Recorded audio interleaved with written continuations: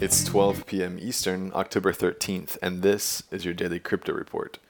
Bitcoin is down 0.25% at $6,201. Ethereum is up 1.5% at $197, and Ripple's XRP is down 2% at 41 cents. Those are your leaders by market cap. Top gainers in the last 24 hours: Ion up 13%, Loopring up 11%, and GX Chain up 10%.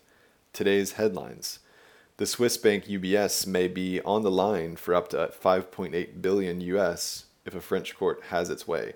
The UBS group and a number of its executives are accused of tax fraud and money laundering.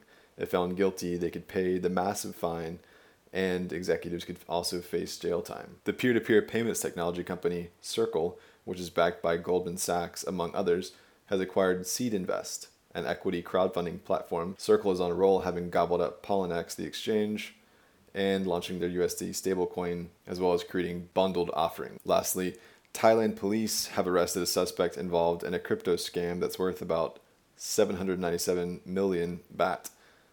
The police arrested the suspect on Thursday, and he was brought to a Thai court yesterday. Those are your leading headlines today. Visit us at dailycryptoreport.io for sources and links. Find us on social media and everywhere you podcast under Daily Crypto Report.